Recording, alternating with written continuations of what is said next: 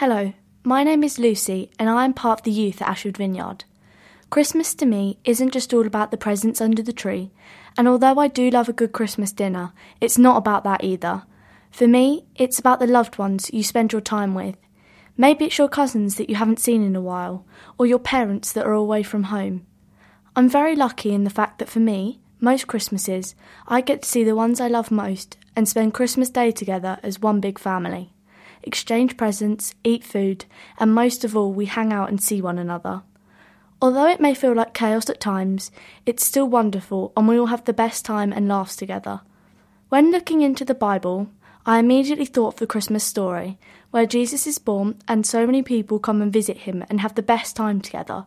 Yes, it was not in the best location, but from what we understand, they had the biggest party and had such a lovely time, seeing each other and exchanging gifts for baby Jesus. Christmas is still like this today, where so many people across the world see loved ones and celebrate together. You might be listening to this and thinking, but how can I possibly create such a big party like they did in the Bible?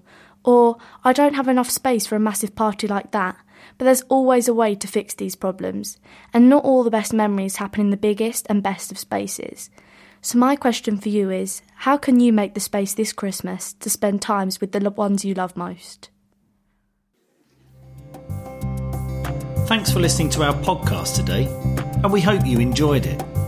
For more information, visit ashfordvineyard.org, or maybe drop into something if you're nearby. In the meantime, have a great week and know just how loved you are.